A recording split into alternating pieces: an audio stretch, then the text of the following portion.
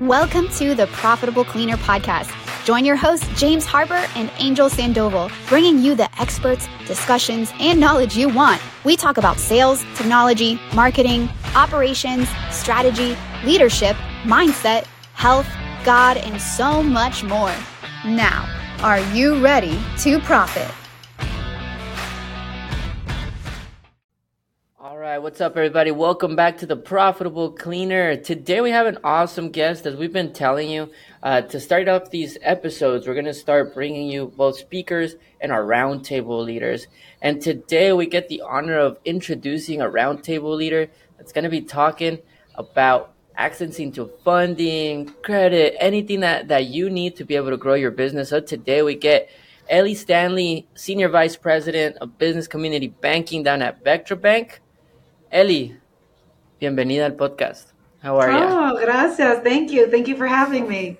Happy to be here. James, how you doing, brother? Nice to see you again. I'm doing really good, man, and I'm super excited for today's show. I'm always excited for roundtable leaders that we're interviewing, but I had the chance to meet with Ellie a few weeks ago, and it just had such a wonderful conversation. I think there's energy givers and energy takers in every conversation you have. And I left that conversation, Ellie, with you last time. Like you gave me energy, which I'm so excited for the knowledge and energy and information you're going to provide everyone at our event in September. So we're honored to have you. Thank you so much for being with us today. Thank you. I'm excited too. For those that don't know you, 30-second spiel. Who's Ellie Stanley? Let them know. Oh, Ellie Stanley. I'm the Director of Business Banking here at Vectra Bank. I've been here for about 9.5 years. I've been in Colorado, I think, long enough to say I'm from here at this point. I have been here since 5th grade, so I feel like a local. We expand. We're a sister company of Zion's Bank Corp, and so we expand to the different affiliates that we have across California, Texas, Arizona, Utah, Colorado, a little part of New Mexico. So I'm here to answer questions. I've been in business banking. It's my passion. It's what I do. I love to serve the customer and the business owner. And so, yeah, I'm excited to help you out. Happy to be here. I love it. I'll kick us off if that's cool with you, James. Totally. What are like three myths that people have about banking and regional banking? Because I'll be honest, even myself, I'm Mexican, so put the money in the mattress and put it anywhere except the bank. And then when I finally said, no, I need to put it in a bank, I started using Chase and stuff. Nothing against national, big corporations, but there is a beauty to regionals, right? And so my question to you is, what are some myths that people might have right now so we can just attack those? Well, I think right now the volatility of the banking industry and regional banks is on the forefront. And I think that it's okay for people to be alarmed, but not be scared. I think the media has a lot to do with what the sky is falling. I think that we've been through some of these cycles before. I laugh because I have some bankers who are just new to banking, and this is the first time that they've been in any sort of volatility of the bank. And then I have bankers that are seasoned, that have been here for a long time and have been through, 2008, which was one recession. And then I go back to Y2K, 1999, the calendar wasn't going to click over and everybody's banking was going to be gone and their money was going to evaporate and fill the bathtub up with all the hot water. So we've been through some things a little bit, right? And so I would just say that this is definitely a time, trust your partner, trust your bank, the environment that we're in. You don't have to hide your money in the mattress. That's scary, but we're here to help and bring you along the way. I think that a regional bank gives you that point of contact to be able to deal with people. I think that the more technologically savvy that we become, the more businesses want to deal with business owners, business bankers, people connecting with people, not a 1-800 number, not getting lost in the shuffle, at the same time progressing with the technology. So there's this weird connection that we have to make and balance that out. But bankers aren't, it's bad, but I think the big, hairy, or whatever, white guy in the suit that can't relate to me and I need to, this is what we look like now, here I am, and so we're more approachable and it's okay to ask questions. and no one's going to steal or take from you or steer you in the wrong direction. You just got to connect with the right people. I mean, I think what you just said right there is like just most people don't even understand how to walk in, even to the point where if you like, I know a lot of businesses that need loans, for example, specifically on industry, like you get this big account.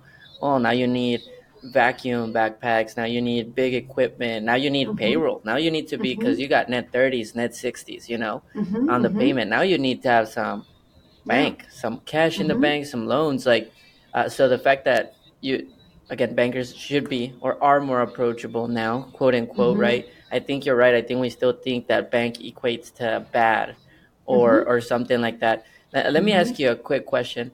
How does someone listening to this that might want funding, how do they start noticing, one, if they need it? And two, how do I prepare myself to make sure I get funding? Because I'm sure if I just show up and tell you I need 300,000, no. There's actually a process, right? Yeah. Then I tell you no, and then you get mad at me and say, "See, I hate banks. That's the problem." There you go. Right? There you and go. so you're like, "No, like it starts in the beginning, right? It starts." So I have been in banking long enough I work with startups right out of registering your business name with the Secretary of State, get it registered, moving forward to the large companies that have sold now for $60 million. So I've done everything kind of in between, but it's one thing to be bankable, and then it's another thing to be lendable, right? And what does that look like? So anymore, the banker, the accountant, the CPA, the tax advisor, and or depending on your complexity, the attorney is all sitting at the table at the same time,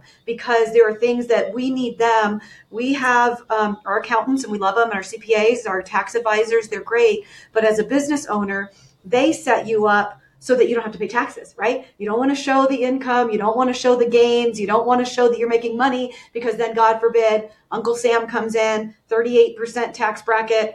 Nobody wants to do that. So they're our friends, and we love that. But the problem is, then you come into a bank and you say, I need a $300,000 loan, and you show me your financials, and I say, you don't make any money.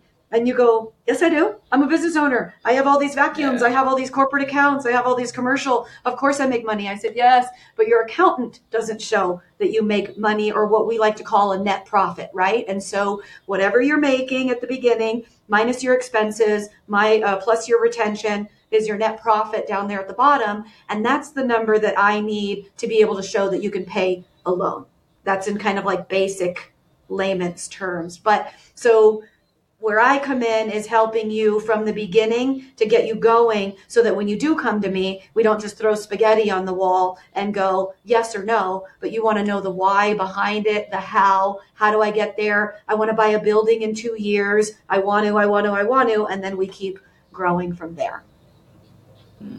Man, I think there's so much to unpack there, and I think there's so much value there. So I'm going to start with my original question I had before that answer, and then I guess I have a question based upon what you just said. So I love the term you just used. Is your business bankable or is it lendable? So I'm going to have a question about that. But before that question, I'm curious, like high level, how you see businesses use a bank relationship, or a banker, let's call it, for business growth. Like, so we use our CPA as an asset to save us money, right? We use our marketing company to help us grow our business. I've been in business for 10 years, and I've actually, and maybe this is ignorant of me, but it's just honest, I've never used a bank as an asset to help grow my business. What are some ways someone listening to here is like, I don't have that relationship with my bank. How could I develop that, or why should I? And how do you guys input yourself to like help them with growth? Yeah. And so the basic point of where you start, it would be like a line of credit. Sometimes you start a business credit card. I think I had mentioned that earlier when we were talking offline, but a business credit card gets you started because when a business is just starting and doesn't have any credit, it's your personal name, your personal credit, your personal background that is kind of backing. And so when they say no credit is good credit, that's kind of the first step of establishing business credit, because you don't have historical financials. You don't have a huge business plan for projections for 2 months out. And so here you are, I pay my car payment, I paid my mortgage, I paid my rent. I stand alone. And so a business credit card, because it's unsecured and it's higher interest rates, is usually you can get your hand on a gas card, you can get your hand on some sort of Visa high yielding credit card. That's usually where a business will start. When you want to look for that growth trajectory, we're looking at increasing cash flow, right? So now to your point on Ken before, where you've got 30, 60, 90 days in paying and revolving and what your ARs and your receivables are coming in, you're like, well, how do I make payroll in 30 days if this client isn't going to pay me until the job is complete? And so then I don't get that income until 60 days, but I got to keep the cycle going. So that's where a revolving line of credit usually comes in.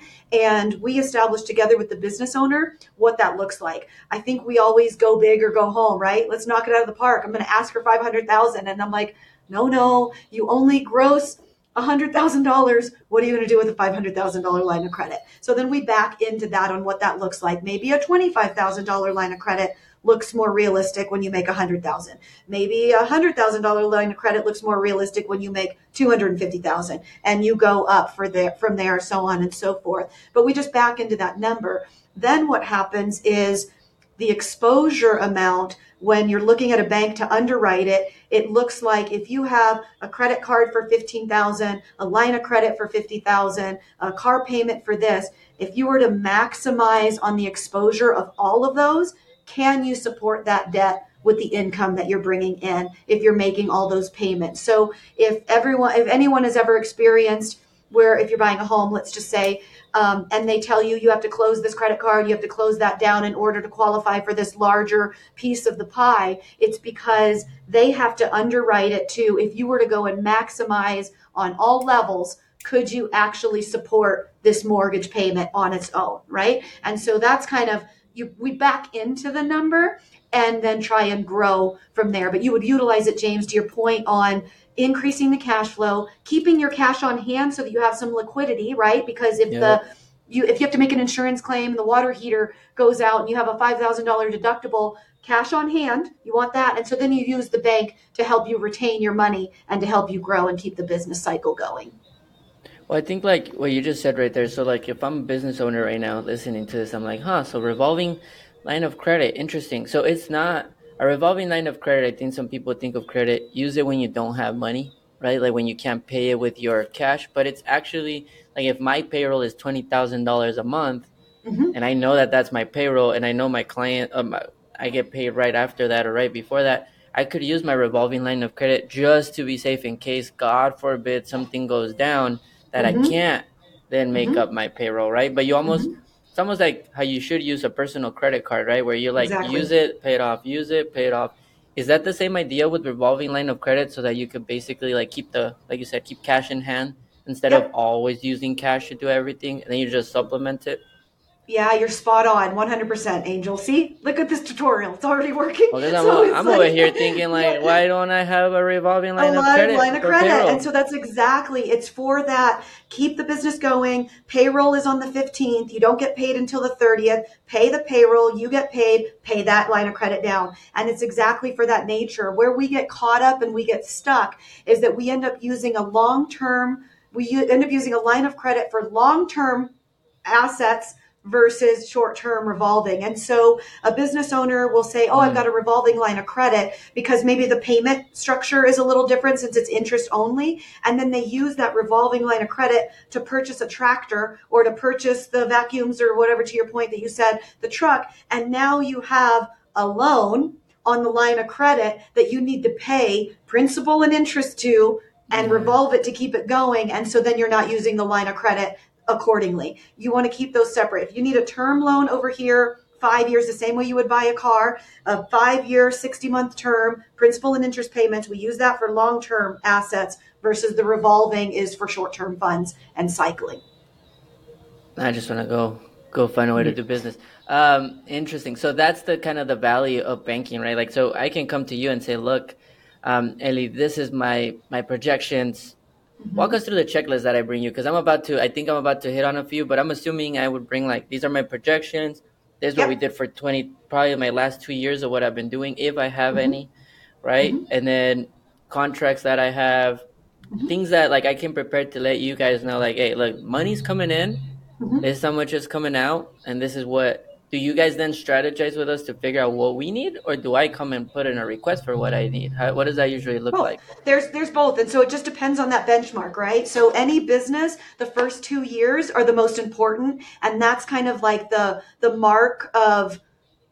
stamp that you need, right? If your business makes it after 2 years, then you've kind of gone through your business cycle, because those first 2 years, that first year, number one, but then making it through the second year and hitting gold, basically, right, is where we like to usually see 2 years in history.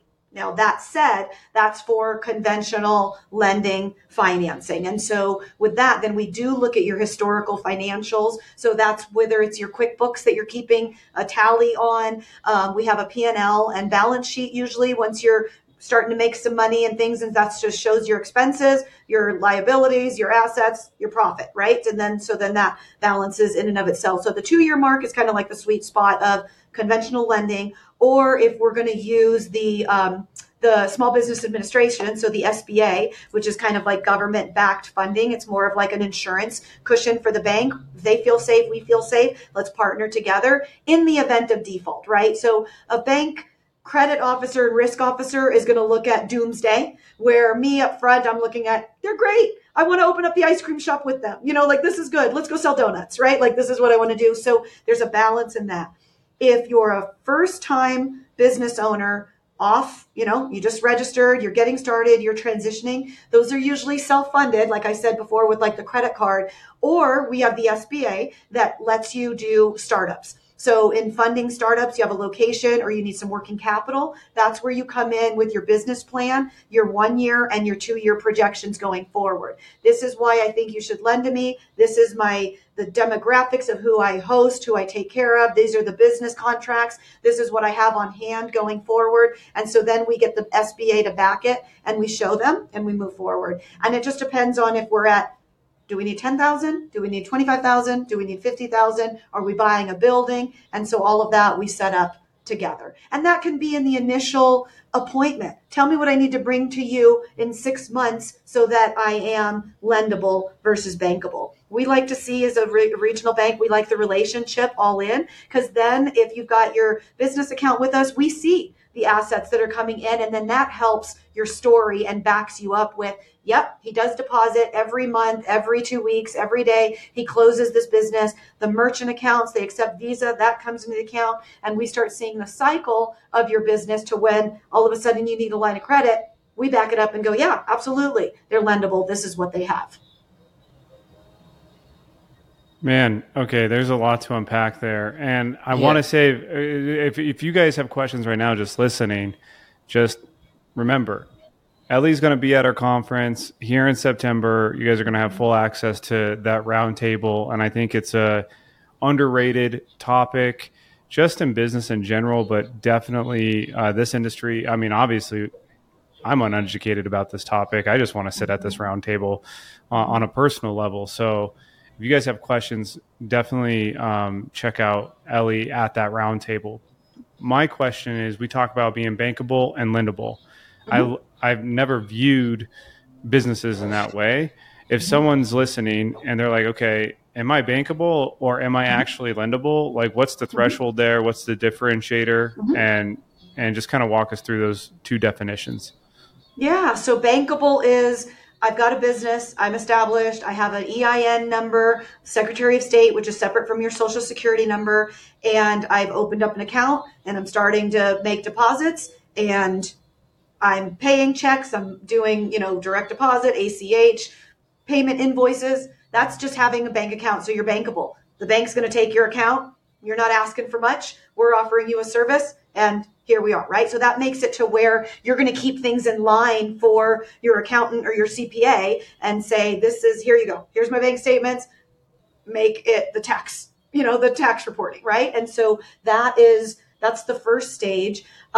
Where we see the difference is small business owners and startups, they start doing everything just under their personal name and putting everything and what we call like commingling of the funds, right? So they just put everything in their personal account and they pay everything out of there and they don't separate the two, and there's not clear swim lanes. So we don't know what's your spouse's income, what's the daycare, what's the actual business contract, it's all just in one pot, and they keep it simple, right? Instead of registering and separating the two. And then once you get to that point in registering, you want to keep it. Whether you're going to put everything in the business account and transfer it to your personal account, great. By all means, do what you're going to do. But at least there's a streamline of what's going in for the business, what's transferring. I pay myself. I have expenses. I do fuel. I do gas. I do whatever all through the business, and then I transfer it to pay here. The other avenue is like single member LLCs or sole proprietorships. They will set up, say, a savings account because they're 1099 and they don't pay taxes or deduct for taxes. And so they take every check that comes in, they'll take 20%, 30% right off the top of it, and then just put it in the savings account. Because at the end of the year, if they're going to owe taxes, then they have this little nest egg that's already accumulating, and building maybe some interest or whatever to pay your taxes at the end of the year. And so then as we start, that's just being bankable. That you've got the debit card, you got a credit card, you're paying your bills, you're bankable. Now, lendable is where you're like, what are you showing me with your profits? Where's your net income? Are we making money? Can I pay this loan? Is the difference between the two. All right, hang with me for the next minute and a half. We got a quick break here in the Profitable Cleaner because we're officially official. It's like I like to say it. Why? Because I get to take this break and introduce our sponsors. First sponsors is USource. So go to usource.com. That's usource.com. This is a business management platform for facility services companies. No more chaos, unnecessary admin work, or just having to consolidate information. This is about you not being the source of information anymore and having a platform that can give you the accessibility, visibility, and control over your operation. So see more, do more, whether you're one employee or 3,000 employees, this is the platform for you. So check out our sponsor, usource.com. Our second sponsor, dayporter.com. They will help you with all your outbound, LinkedIn, email, call, and they're going to do it with a team from Latin America. So make sure that you reach out to them, dayporter.com. They can help you hire your next superstar and give you the strategies to go book the walkthroughs that you're looking for. The third one is going to be Melgar Consulting. That's alexmelgar.com.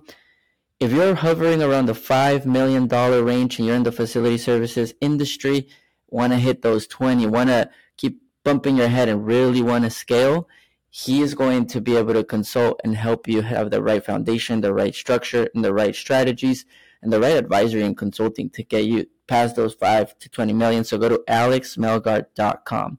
And last but not least, our fourth sponsor, cleaningprofits.com. That is our annual event for facility services, CEO, executive teams, leadership teams. Bring them out. This is all about transformation. It's all about training. It's all about community. And it's held once a year, this year, September 12th to the 14th. So thank you once again to all of our sponsors. And let's continue on to the show. I have a question. We keep talking about net profit, and obviously, I mean, and I don't know if this is where we want to take the conversation, but my brain goes here. So my brain is, okay, well, I don't want to pay taxes. Like I want to pay taxes. I just don't want to pay that money taxes, right? I still want to be a good old good old American and pay my taxes because that's just part of the system. But I want to get tax credits. I want to try to move my money so that I can keep it versus the government. So here's a question for you.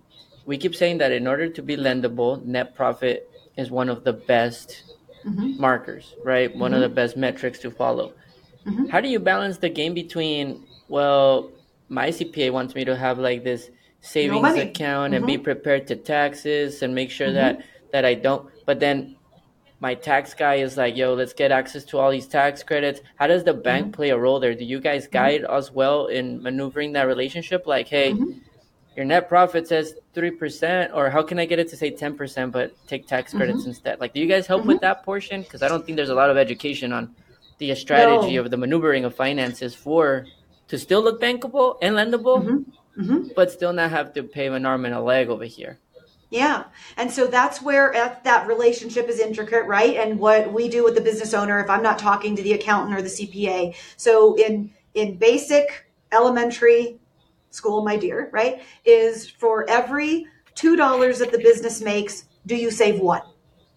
Do you spend all $2? Do you go into the red and you're negative $5? Or are you net zero? So your net profit, right, is this is what I make, this is what I spend, this is my take home. The same way with our payroll, right? This is our gross minus all of our benefits and health insurance, taxes, state, all of that. And then this is what my take home is. So the net profit is basically the take home of the business. Now, if you want to see if you can afford the loan, it's literally, we call it a 1.25 debt service. And so then that's really getting into the weeds, but a debt to income ratio is what most people are familiar with.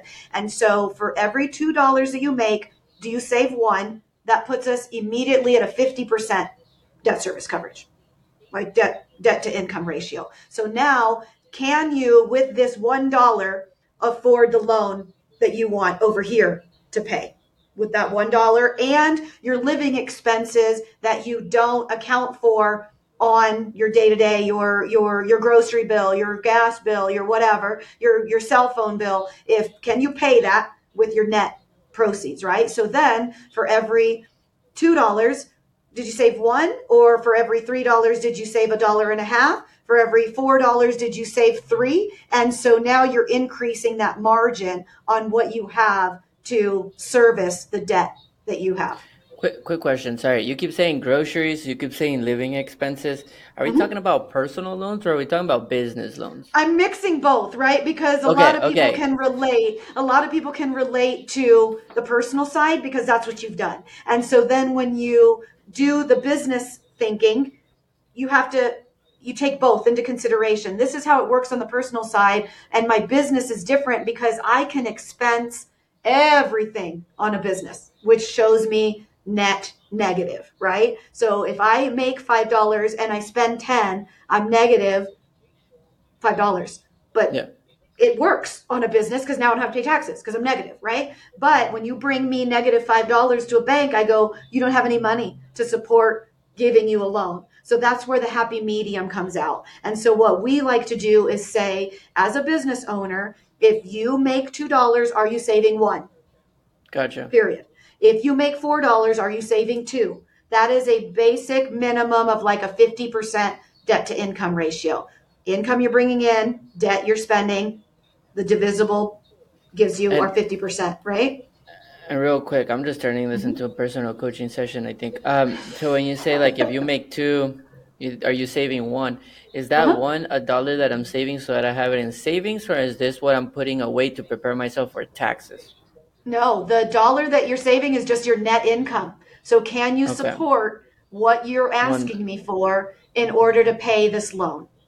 So if we use larger numbers, so that's me just using basic, right? So let's say that I have 300 employees and I do 5 million a year. Like let's talk, because the people going to the event, those are going to be it, right? Like I want to talk to 10 million, 20 million. Okay. Perfect. Yeah. And so I can go that route too. So depending on if we're the startup, and that's the difference of being bankable versus being loanable. So now I have the business owner who makes $11 million a year, $1 million a year, $15 million a year. They are the more sophisticated borrower and owner because they're probably already dealing with an accountant and a CPA. And so now it's just a matter of what they're showing in their net profits to be able to service the debt. We typically look at gross annual revenues for, say, a typical line of credit for a conventional lender. They've been in business more than 2 years. They know what they have going on. A line of credit for a conventional, traditional, in business, seasoned, let's say, business owner usually runs about 12 to 15% of their gross annual revenues.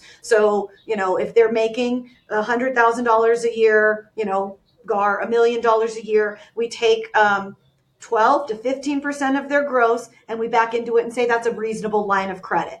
But they have to be able to then support that with their net, because their gross and what they deduct in expenses, and if they don't show what their net is to be able to support $1 million line of credit or a $500,000 line of credit to make that payment of $100,000 line of credit is usually about a $3,000 payment amortization, because the bank maxes it out as if you were to draw the whole 100,000 and they amortize it, which means the payment plan is of 3 years. So you have to be able to support a $3,000 debt payment on whatever your net income is. Am I getting a lot into the weeds? I love when we get into the weeds, because now finally my brain officially plugged them all in together. Yeah. I love how you said it. If you make this much, we're looking at 10 to 15% of gross, and then you got to make sure you can show that you have enough profit, not to pay it all off in 1 year or two, but just to support the amortization of the loan. To me, that resonates with you. Yes, thank you. Also, again, you're an established business owner. You've been in business, so you kind of know what you've been doing for a minute. And so then, again, that's a very different conversation than talking to the startup owner. So there's the experience and runs the gamut of what I do, right? Because I need to know the audience, right? And so every business owner at the round table, it may be on different life cycles of their business. And then we're here to help with all those life cycles. Also to the point of conversion, where if you have a 100% business owner, God forbid, something happens to you, who's going to run your business? Who's going to get it? Does the business just go up in smoke? Who's the successor to your business owner? And we help with that planning as well. Really? Does that go into succession planning? Is that what it is? Or is that something separate? Yeah, it's succession planning of your business. Who takes over if you're 100% owner? Are you going to leave your debts to the people behind you that you've left behind? Do you have a life insurance policy that covers everything for your business? Not a life insurance policy that covers your home and your mortgage and your personal. Do you have a life insurance that covers your business in the event, God forbid, something happens? Who's going to cover all that? I have another question for James. James, have you ever thought about it like that? I've never actually for the business. Like, I know I have my life insurance. Like, if I die, my wife, I don't tell her the amount, because then I have a feeling that then all of a sudden we're like, what happened to him? Where did exactly. go? No, they send them back to Mexico. They just make myself disappear over there. Yeah. Exactly. That's why I'm like, hey, buddy, I don't say those, but. There you go. Sound effect. James, have you ever thought about the business part? I've never actually even heard of like life insurance for your business. So this is like a educational session for me. Obviously, like I have all the personal umbrellas you can imagine, life insurance you can imagine, all of that. I have. It's kind of funny. So I have like umbrellas on rental properties and things of that nature. But when it comes down to like our personal business that Angel and I do, no, I've never even heard of that. So if you're listening to this right now, it's called Key Man Life Insurance. And so Key Man Life Insurance is, I'm the business owner, I'm 100%. And if something, God forbid, happens to me, who's covering the debts? Who's covering, like, who do we put that on? Partnerships is an equal, right? And so when we're setting these up, like my disclaimer is, I'm not a CPA and I don't play one on TV, but I've worked with enough of them to know a little bit about what the lingo is, right? So when you're setting up and establishing a business, you would work with your CPA and your accountant on how to register. Are you an LLC? Are you an S Corp? Are you a partnership? Are you a C Corp? And what that looks like, right? And so again, to your point, we have the business owner that's already established making his millions. Hopefully he already knows where he is, but that's the person where it's like, you've got this business that's running great. If God forbid something happens to you, then what? I guarantee you a lot of people listening to this have no clue that there's a thing like that. And this is not even succession planning. This is just ensuring that everything that you're doing is going to stay afloat to your business, when you leave. You've worked so hard. This is your life. This is your bread and butter. So then what happens? Who takes on the burden, or who takes on the greatness that's continued, right?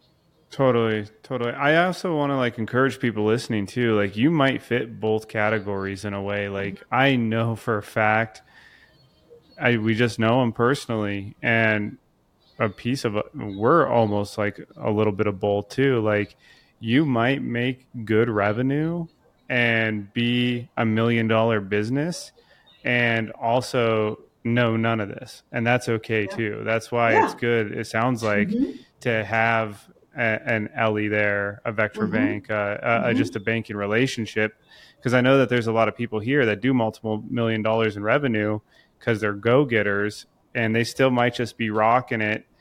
I'll call it the old school way, or maybe they're just not as savvy as they should be just due to lack of knowledge. So if that's you, that's the reason why we want access to people like Ellie. So And I'm that's hearing you okay talk. because I mean, and then that's 100% okay, right? Because let's just say I love donuts. I eat donuts. I like them with sprinkles. But does that mean that I can be a donut owner?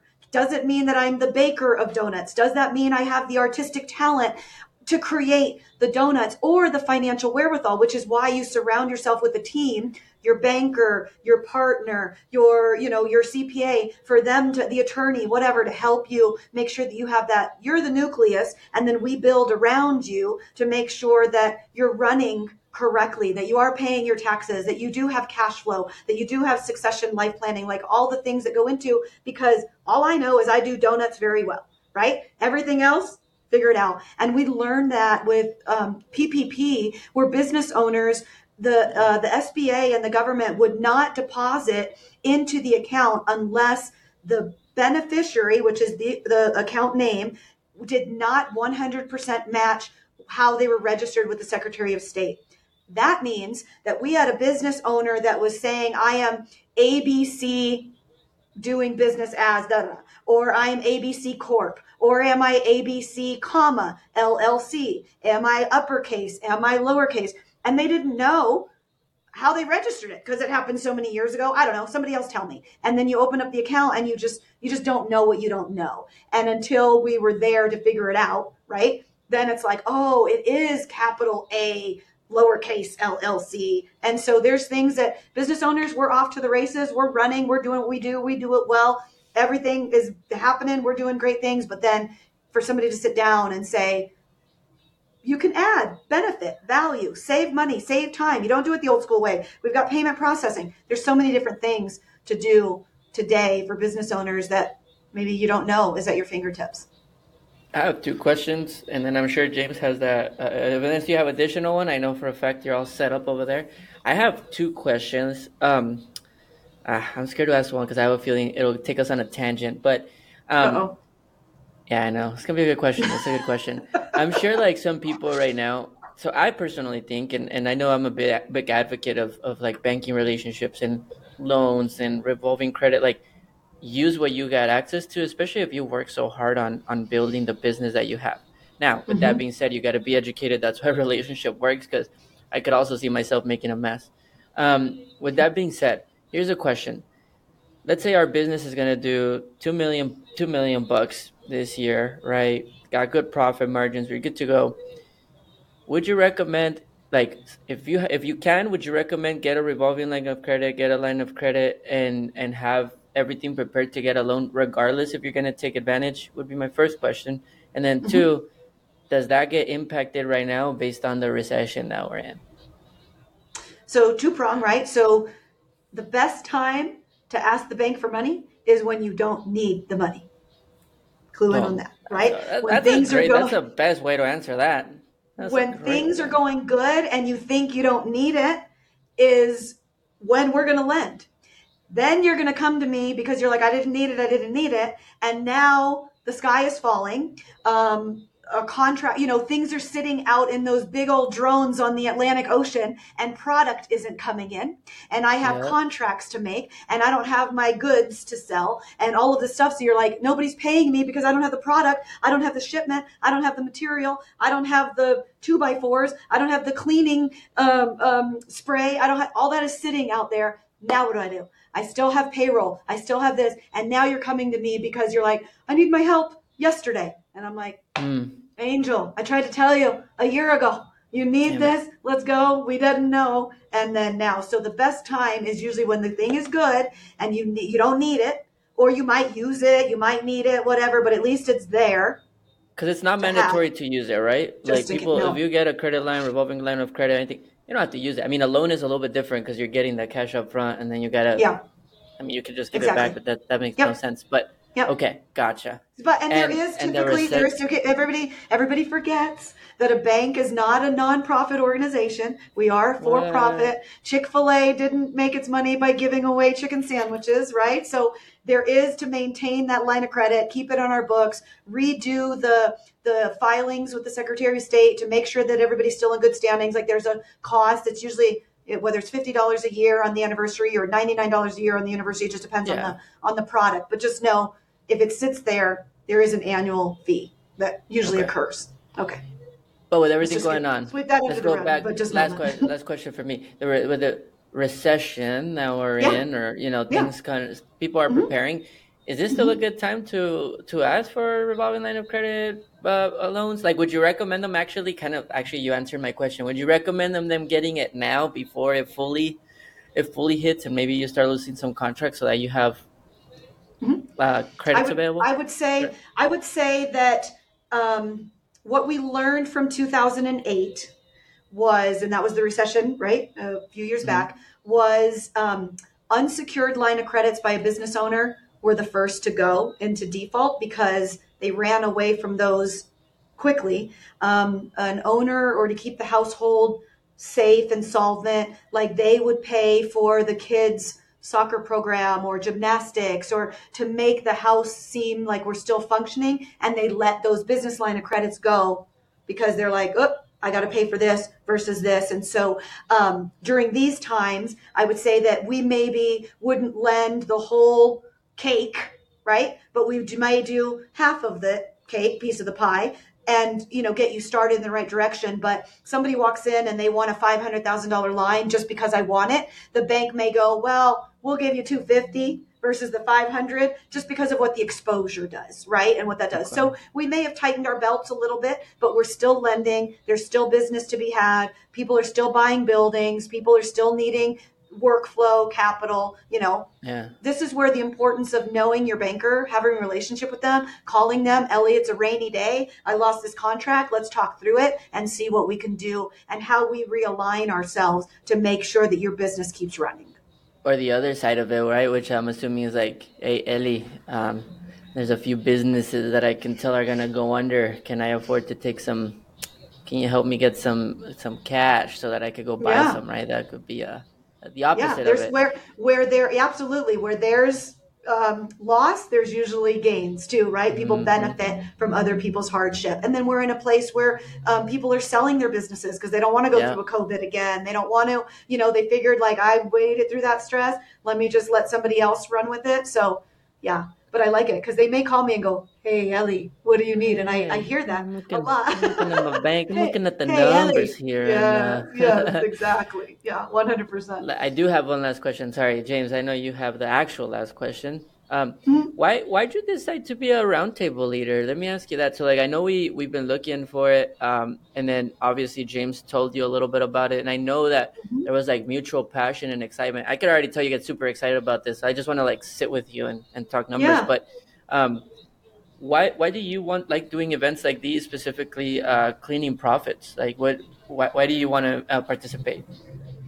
We were connected. We were connected by a mutual friend of a friend type thing. One of my counterparts, Jim Friedberg, works with someone that James knows and brought us together on what this would look like for the round table. And it fit your outreach and demographics fit more of the wheelhouse that I'm in as the director of business banking. And so Jim thought, oh, let me introduce them to Ellie. And Ellie met James, and that's how we're here. But why I like to do it and why I'm so passionate about what I do is because I am also the co-chair to our minority forum here at Vector Bank. I think that eyes wide open and everybody learned a lot during COVID and post George Floyd and diversity, equity, and inclusion. And there's a lot of unknowns that are still out there that people don't have the resources or don't know how to get the resources.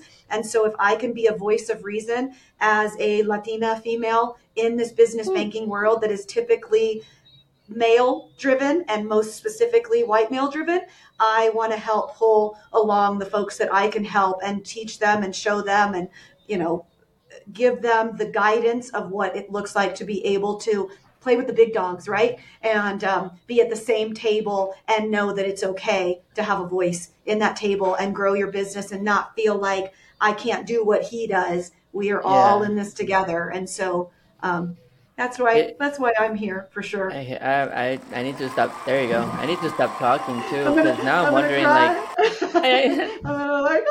get emotional. Is there, what's the right word? Is there incentives for minority-owned businesses when it comes down to doing relationships with banks like yours, like regional banks and stuff? There's actual programs for that. I sound so ignorant right now. No, there's actual programs and more programs that we have our hands on, depending on if it's like the micro business versus the more sophisticated business. Oftentimes you feel like it's just checking the box because the SBA program has benefits also in funding if you're a minority-owned business, BIPOC, right, or women-owned business, or a veteran business. And so that is showing kind of the credentials, and some swim lanes may or may not open to you, but under traditional lending guidelines, there are some opportunities where we'll allow for a larger, debt service coverage, debt to income that maybe isn't down to what we would do in conventional. We may open up that floodgate a little more when it comes to having higher leverage and different things that we would get into depending on what they're looking for. So opportunity is definitely I'm done. Sorry, I'm done. But I know a lot of people listening Angel's to like this taking is like, over, James. I know, Angel's taking over. woman-owned and Hispanic. I've been like having this weird itch about building the relationship with like a bank, and so that's why I know James got to talk to you like separately. That's why I think I kind of took over. My bad, man. I didn't, No, not at all. No, I love the energy. I love the passion, and I can hear and feel the expertise. So I called Angel right away, and I was like, we got Our Lady. And we go back and forth with like roundtable leaders all the time. Like we have them solidified now, but we should have had like a draft board. We were talking football before this of like roundtable leaders and speakers. It changed like 20 different times before we even like talked to, and then we talked to people and maybe not, maybe next time. So we knew we had the right gal when we spoke to you. So I'm glad that awesome. You two connected. Thank you. All right. So we end the show on one note. Question roulette. It's we have no idea what questions come out of this box. Anything and everything. Super. Is it personal or business? Is it as it relates, depends. Or we just don't know? Okay. No it depends. It totally depends. So are you willing to play? Yeah. I wish I had like the alcohol where it's like, can I drink if I need to? Or right. Do I, yeah. Okay. It won't be like a never have I ever game. So it's okay. Okay. Good. All right. Yeah. Let's roll. Let's roll the tape. We actually don't know. So far, the questions have been pretty nice, friendly, but we don't know. And once we ask a question on the show, we throw the card away, it never gets asked again. So here we go. Let's do this. James. Oh, no. This is so fitting. This is so fitting. Oh, my gosh. Have sound effects ready. Let's see. This is so freaking fitting for you, Ellie, because you're in the banking world, because it's a professional question. No way. Okay. What are your thoughts on cryptocurrency? That is crazy. Asking a banker their thoughts on cryptocurrency. I love this. It's so interesting because I think in the banking world, we're still learning a lot. The insurance is not there behind it. It's a scary, volatile place to be, but we do have to keep up with the world around us also. I learned quite a bit from my son. He's 23 years old. My daughter, they're in that millennial or what's Gen Z world. And so that's kind of the future of what they think is supposed to happen. Conventionally, I think that maybe there'll be a mix going into the future. I think there's a lot to learn. I think the risks are the risks, the highs are the highs, and the lows are the lows. I think with anything that you're going to invest in, speak to a financial advisor and what that looks like and take a look at what your risk appetite is. I think that maybe the younger generation that has the future ahead of them, maybe they can take the higher risk. My generation may be a little bit more conservative, and then the next generation of our parents will be even more conservative because they have a lot more to lose on that back end, right? And to pay your bills. So don't put all your eggs in one basket ever in anything. Diversify and learn. Don't get caught in fraud. There's a lot of fraud behind it. Just make sure you know who you're working with, what you're investing in, and be safe out there. Fraud is high. That's another thing that we could probably spend the next hour talking about. But 100%. Again, technology and with AI and what's happening and the hacking of your systems as a business owner, and your office manager thinking that she got the invoice from the guy that you just did the contract on, she pays it, and then their system got hacked, and now you're out several $100,000 or whatever that looks like. Like, technology and firewalls and security is definitely another Oprah to talk about. Another Making me Ellie wonder. Stanley. Making me wonder if I should we invest in like stocks for IT and security companies? I have a feeling like my That's friend has insider told me trading. I don't know. I can't talk about Hey, that. what's going on here? Just kidding. That's No. a hey Ellie. Hey Ellie. Yeah. So I'm starting. I have this money in my bank. No, I'm just kidding. No, honestly, Ellie, ha sido un placer tenerte en el podcast. We're super excited to have you in the event. As you guys can tell, full of information. And I know for a fact that if I put you in a room in front of a CEO that makes 100 million, 50 million, 1 million, 500,000, you'll be able to hold your own, have conversations, and provide value regardless. And like you said, Vectra Bank is Colorado, but you guys have sister companies everywhere. So you guys are basically like, you can cover them anywhere. So anybody going, you guys should be able to be covered by their sister companies. So Ellie can make an introduction. Once again, Ellie, thank you so much for being in the Profitable Cleaner. We feel honored. We feel blessed. I definitely took over with the questions, but James asked the beautiful, beautiful questions throughout. We're super excited to have you, and we'll see you in September. Thank you. Me alegro en conocerlos. Adiós. Mucho We'll see you in gusto. September. Nos vemos. There you go.